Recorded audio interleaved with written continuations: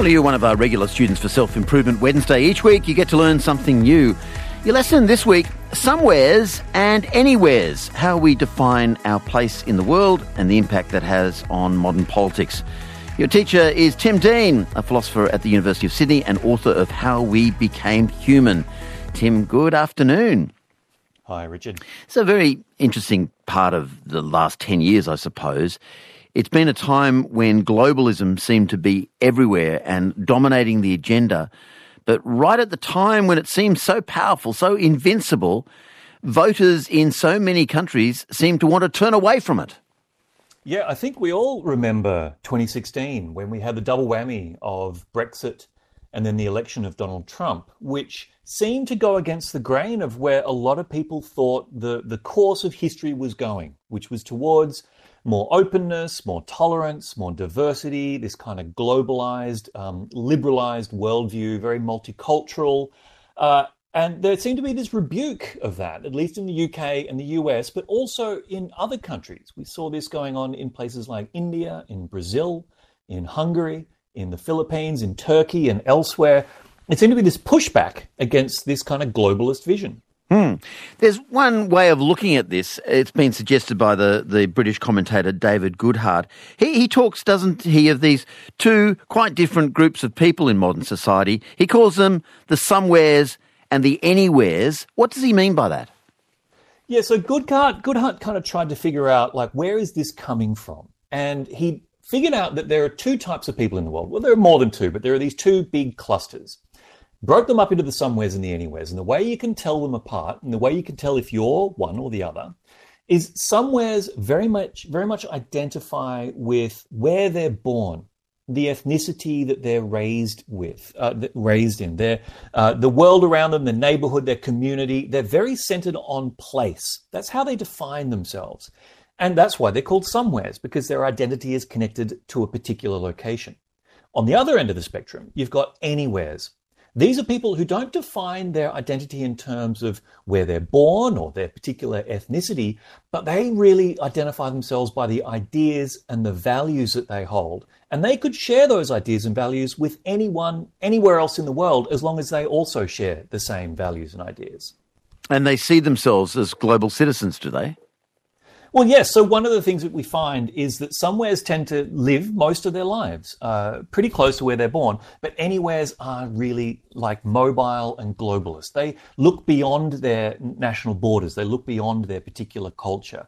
They're the people who tend to travel around the world. They can work or live in many different countries. They might have studied overseas. They might have, started a business overseas, or they'll work with people from all different kinds of backgrounds and ethnicities. To them, everyone is the same as long as you have the same kind of values. And it means that they also tend to rise to the top of our institutions. So they also tend to be running things. And this is where we come to the problem of globalisation. There's many good things about it, but the fruits of globalisation were so unevenly spread, and in many cases they went to the anywheres rather than the somewheres. Exactly. And so this is what Goodhart is explaining here. He says that if you were this kind of globalist-minded anywhere, the world was really built for you over the last few decades. Globalization meant that you could move around anywhere in the world, you could get your education anywhere, you could hire labor from anywhere, and you could outsource your jobs overseas. And this kind of neoliberal vision meant that the anywheres did really well. They were the ones who were highly educated and mobile and had capital. And the somewheres, who tended to have jobs that were more locally based, they were more involved in things like trades or opening local businesses, they were the ones who had their jobs sent overseas. And so they disproportionately were not benefiting from globalization, whereas the anywheres were getting richer and richer and more powerful. It is interesting, isn't it, the way that, for instance, the people who voted against Brexit were so widely mocked in the British media often, and yet there is a sense in which if you're, say, a house painter in the north of England and you've suddenly got a lot of people from Poland coming in at a lower price, quoting for work at a lower price, you really did lose out by that. Well, that's right. A lot of people who worked in manufacturing jobs, and we find this in Australia as well. There are a lot of people working in manufacturing who've lost their jobs because of globalization. The jobs have either been exported or immigration at people willing to work for lower wages have come in. And I should add, there's not a value statement here about saying it's better or worse to be a somewhere and anywhere. It's just a description. It's just saying there are certain people who see the world and experience the world in different ways. And because of the way they experience in the world, the economy has either benefited them or not.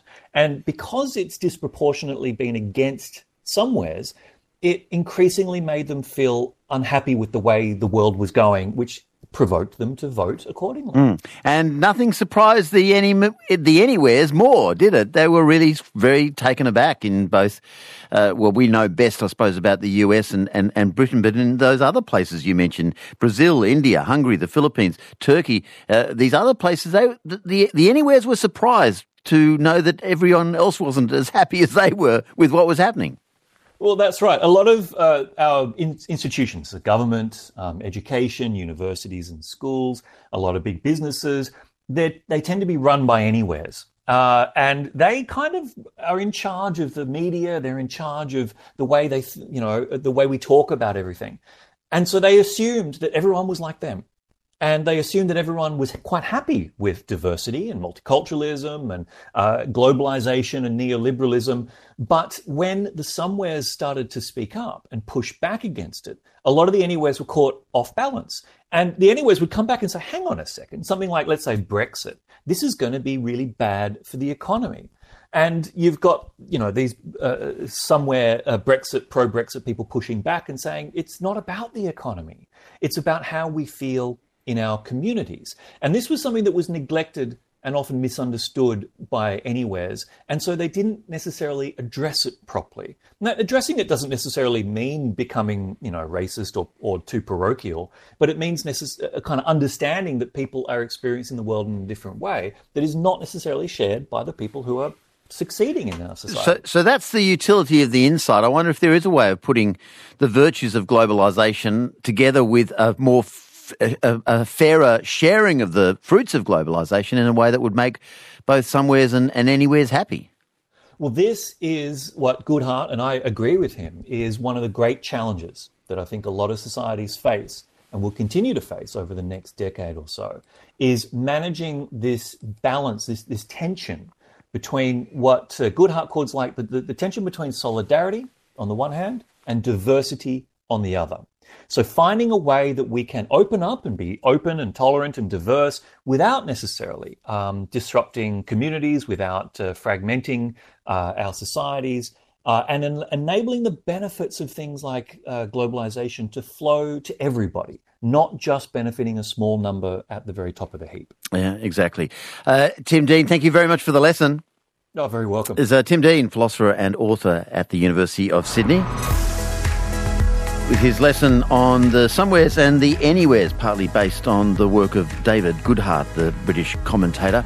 You can listen again to Tim's lesson online, abc.net.au/Sydney. On Self-Improvement Wednesday next week, Dr. Nalini Joshi from the School of Mathematics at the University of Sydney on the numbers we know and the numbers we don't. That's Self-Improvement Wednesday next week.